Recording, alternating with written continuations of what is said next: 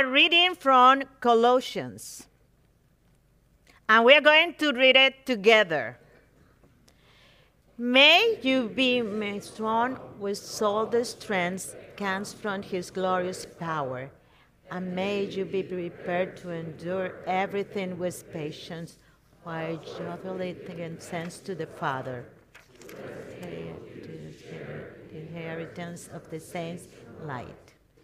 He has rescued us from the powers of darkness and transferred us into the kingdom of his beloved Son, in whom we have redemption, the forgiveness of sin. He is the image of the invisible God, the firstborn of all creation.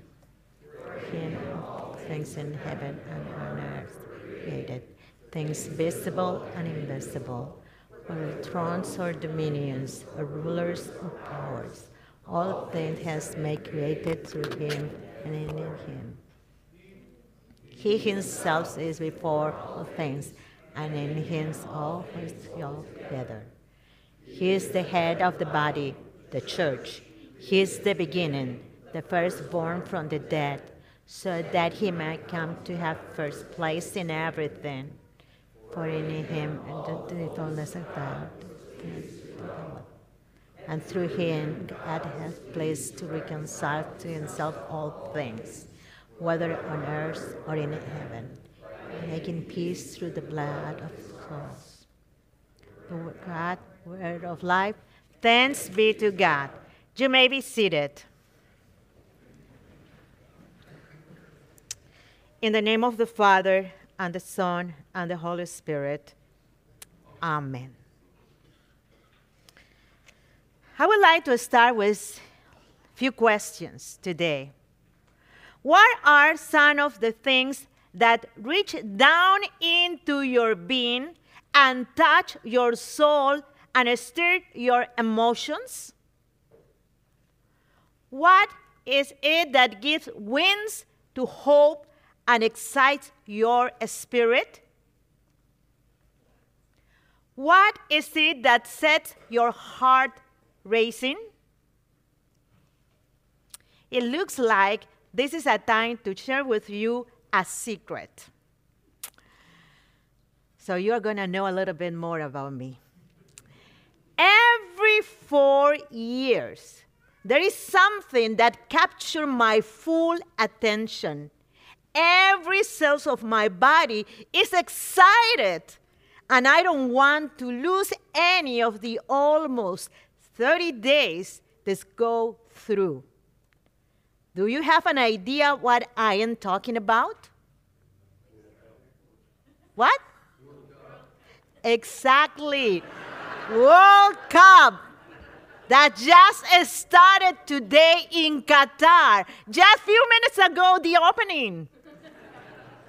And already missed that. And also the first game started just in a little bit. So my emotions are high as well, my excitement. My full attention is there. But today is Sunday, the most joyful hour of the week, and that is not negotiable. However, I must admit that World Cup trapped me for almost a full month every 4 years. But every now and then, more often than every 4 years, and thanks be to God for that, there is a passage of the Bible which grabs me in the same way. And the reading from Colossians today is one of those passages. Paul writes in defense of the faith. There were some who were teaching things that hid the theology of Paul and the early church, one of which said Jesus was not really the Son of God, but was just one of many prophets revealed by God. But as you read with me, Paul writes about Jesus. Doesn't that just set your blood racing? Doesn't that stir up your spirit? That passage is so spirit-filled. Paul tells us that the very one for whom and through whom all of creation was created, came to walk among us. The one in whom all the fullness of God was pleased to dwell, chose to live among us and reveal to us the unconditional love, the overwhelming grace, the immutable mercy, and the eternal forgiveness of God through Christ. No wonder we call him Lord of Lords and King of Kings, and celebrate days like today, Christ the King Sunday. This passage is given to us to remind us of God's love and to rekindle the fire of our hearts so that we can keep the fire burning. Today, we are reminded that through Christ the King, we are rescued, reconciled, and redeemed. Yes, Jesus has rescued us from the power of darkness and transferred us into the kingdom of his beloved Son. You and I may not have a list of bad things we have done in the past. I think so. But we know that our lives have not always been what God would want them to be. And I don't have to go through the litany of things we have done wrong. We know what they are. And we know that because God's love and God's mercy in our lives, we have hope and we can live better lives. Through Christ our King, our sin has been blotted out by the blood and forgiveness of Christ, who died in the cross for our salvation. I read a story that touched my heart. Several years ago, a small boy accidentally fell into an abandoned mine shaft. His playmate ran for help. Rescue workers moved in by the dozens. Heavy equipment was brought in and tons of dirt was moved. Finally, after 2 days and nights of digging, the rescue operation was completed. The little boy was rescued and appeared to be in excellent condition. He stayed in the hospital just for a short period of time. A couple of days later, he convinced his father to take him back to the place where the accident had happened. The little boy was shocked. He saw a mountain of dirt that had been removed by all the heavy equipment. He looked up at his father and said, "Daddy, do you mean they did all of that for me?" His father hugged him tightly and with tears said, "Yes, son, all this was done to save you." Brothers and sisters, that's what Christ and the cross mean to us. Jesus did all that for you and for me. Through his love, through the grace of God, we have been rescued. That's part of our inheritance, and all we have to do is claim it.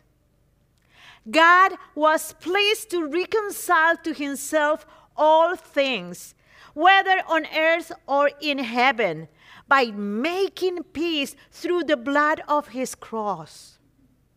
Christ Jesus, our Lord and Savior, had us to himself. He wraps his arms around us and makes us his own. And then we can claim our inheritance, for then we are reconciled with God. Because he loves us, he redeems us, because he could. On the feast of Christ the King, we are called to acknowledge that Jesus is in fact our King. It is one thing to say that he is our King because the Son in church says so, or the pastor says so, or the Bible says so. But it is quite another for us to personally say that Jesus is our King. There comes a time when we must personally affirm what the church has always announced. Jesus is Lord and he is King. He is my King. He is your King. He is our King. He has authority in my life, in your life, in our lives. This must become more than just words pronounced by us. It must become a daily increasing reality in our life. As King, he takes care of us, but he also has the authority to command us. Do we allow Christ to command us, or we are more like the typical modern person who doesn't like to be told what to do? Again, consider this question. Is Jesus Christ your King? To refuse to answer is to answer. Maybe you have never felt your heart stirred before, but today, I hope you have opened yourself to the church heart specialist, Jesus Christ, the Son of the living God, the King. He willingly and knowingly gave his life on the cross for you and for me. You know why? Because his pure love for you and for me make that possible. It's not awesome? It's not awesome? Yes. And the people of God says, Amen. Amen. Let us pray. Heavenly Father, thank you for loving us so much. You love us every day. And Christ the King sacrificed himself for pure love for each of us. We thank you. In his name, amen.